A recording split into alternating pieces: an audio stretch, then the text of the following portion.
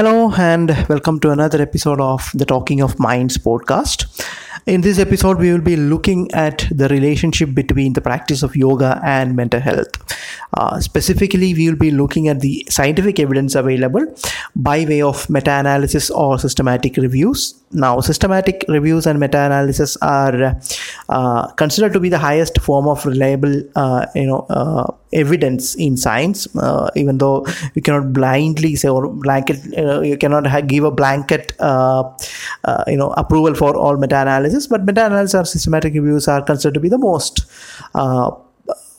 reliable kind of evidence available in scientific research, and meta-analysis are conducted on published studies. So you take all published studies which are available in a specific topic, and you collect data from these studies and do analysis of them in order to find a comprehensive picture of scientific knowledge on the specific topic. So we will be looking at the practice of yoga and its relationship with various topics related to mental health, such as the treatment of some mental disorders including depression and enhancement of positive mental health. Whether yoga has been found to have any relationship with these things. And before we start, there has to be another finding which warrants our notice.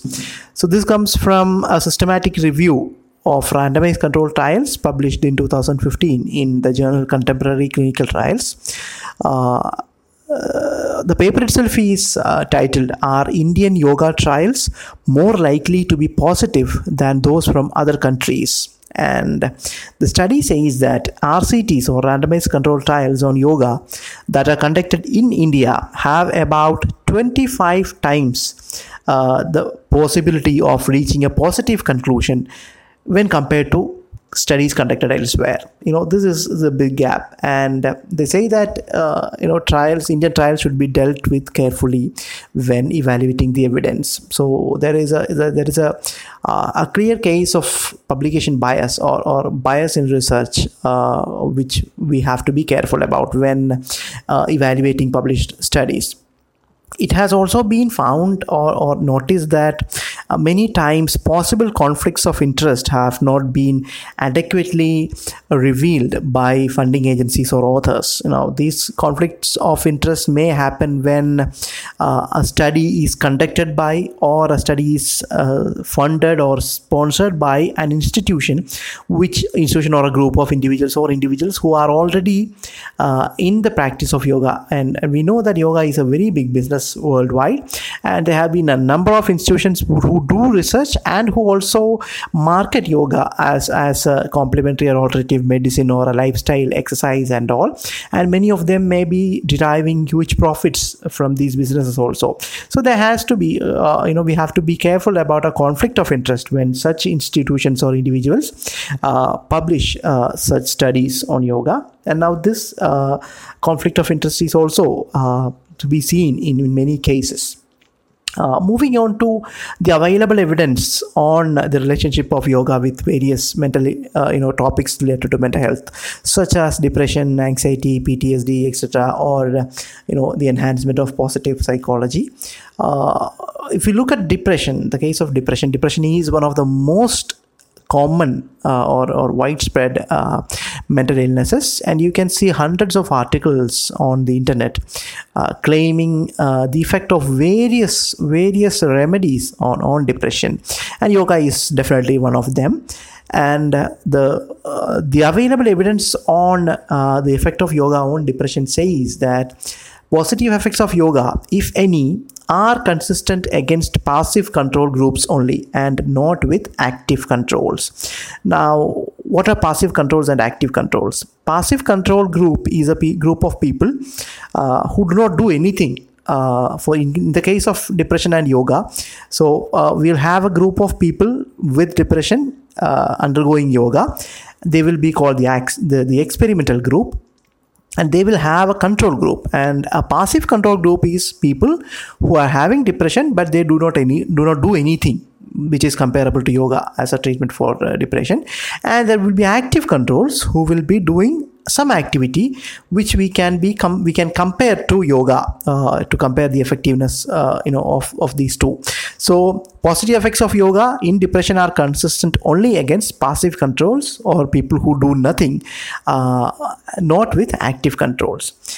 And similar results of passive controls or people having better effects of fighting depression exist for many other treatments, including aromatherapy with lavender extract, dance movement therapy, physical activity, plain physical activity or exercise, music therapy, etc. And by far, from going through meta-analysis, we can see that dance movement therapy is found to be one of the most effective interventions in the treatment of adults with depression. Other than psychotherapy or medication, which are the standard treatments for depression. And there were studies which compared the effectiveness of various complementary and alternative medicines, including depression. An analysis of systematic reviews from 2019, it compared the effects of various treatments, including acupuncture, St. John's wort. St. John's wort is a plant whose extracts and flowers, etc., are used in many places of the world. Yoga, dance therapy, mindfulness-based interventions, music therapy, light therapy, Tai Chi, saffron, the use of saffron, Chinese herbs, etc. And it was found that moderate quality evidence for the efficacy of St. John's wort when compared with placebo was found in the treatment of depression. It was somewhat comparable to antidepressant medications itself. St. John's wort is used in many parts of the world, especially in the Americas, as a supplement, a herbal supplement or something, where its extracts, etc., are used in various forms. And St. John's wort was found to have significantly less adverse events than any of these other treatment modalities. And mindfulness-based cognitive therapy was also found to have comparable effects to antidepressant drugs, especially for the recurrent major depression, variation of depression. And all others, including yoga, acupuncture, etc., were considered as having low or very low quality evidence. And a possible high risk of publication bias found in yoga studies, which we already discussed.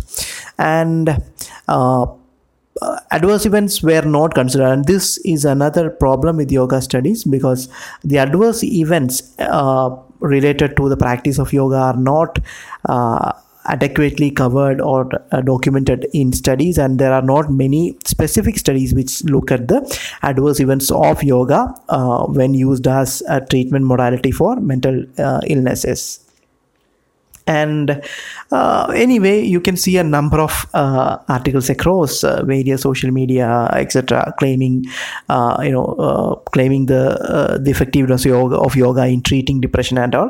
And most of the times, if you look at this published studies on those, we can find in the conclusion part or etc., where they say that yoga can be used as a form of physical activity. That's what these most of these studies actually look at. But when media shows it to us, they may give different kinds of misleading titles and all. Now, from depression, we will look at the available evidence there regarding anxiety. Anxiety is another widespread, symptom of, a group of disorders called anxiety disorders. And as of 2018, there was no conclusive evidence for the effects of yoga in the treatment of anxiety disorders, and no effects were found for patients with anxiety disorders who were diagnosed by the criteria according to the Diagnostic and Statistical Manual of Mental Disorders. With regard to schizophrenia, moderate evidence for short-term effects of yoga on quality of life was found in people having schizophrenia, and this study was published in 2013. We have not much meta-analysis published afterwards with regard to schizophrenia. And it has to be said that it was not on the treatment of schizophrenia, but rather on the quality of life of people having schizophrenia. And the paper itself says that no recommendation can be made regarding yoga as a routine intervention for schizophrenia patients. Now, so that's about the evidence on schizophrenia. And now, with regard to people who have undergone psychological trauma, meta-analysis published in 2020 says that effects observed for mindfulness, yoga, and integrative exercise were similar, and none of these was in any way better than any other in the treatment of psychological trauma. Another area of studies where we have meta-analysis evidence is the treatment of post-traumatic stress disorder, or PTSD. And a meta-analysis published in 2018 found low quality evidence for any statistically significant and potentially clinically relevant effects of yoga on the symptoms of PTSD. So that's the evidence available for PTSD and yoga. And these are some of the mental illnesses in which meta-analysis studies have been published with regard to the usage of yoga as a treatment modality. And with regard to positive mental health is something that we desire to have. It is mental health itself is much bigger than having no mental illnesses. Mental health also means that you are able to find happiness, you are able to function effectively, you are able to find happiness and satisfaction, and all those come under the umbrella of positive mental health. And yoga there was a study which was published in 2017, a meta-analysis which said that in comparison with normal physical activity, yoga does not provide any evidence for a significant increase in psychological well-being. So yoga can be used as an intervention for psychological well-being, but it does not offer any better effects when compared to normal physical activity.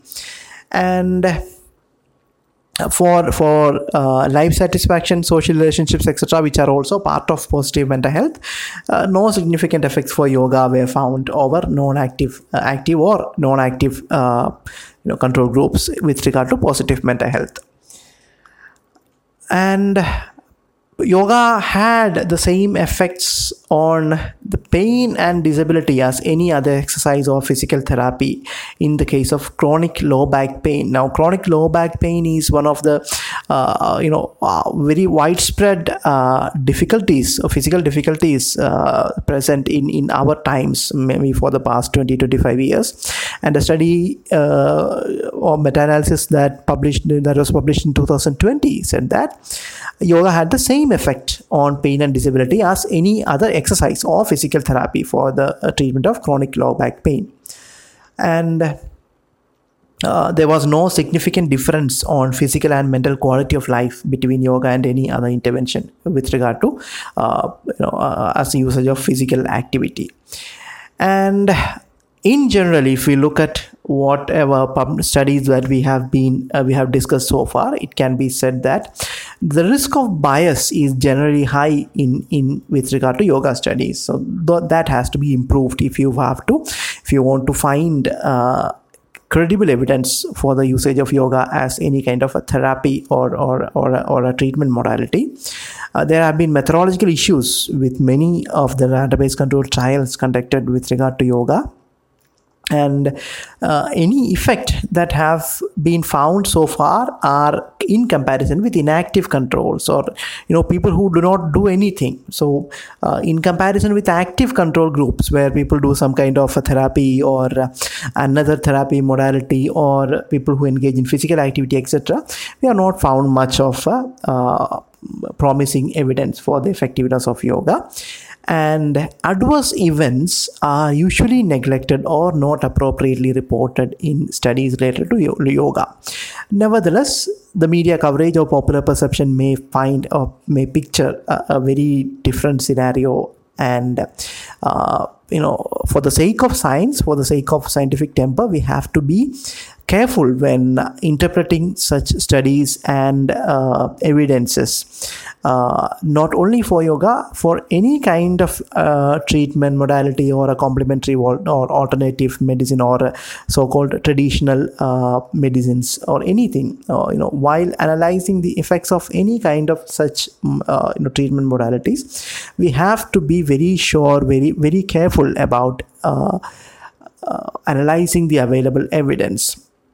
So that's about the relationship between or the published studies related to yoga and mental health in general. Thanks for listening.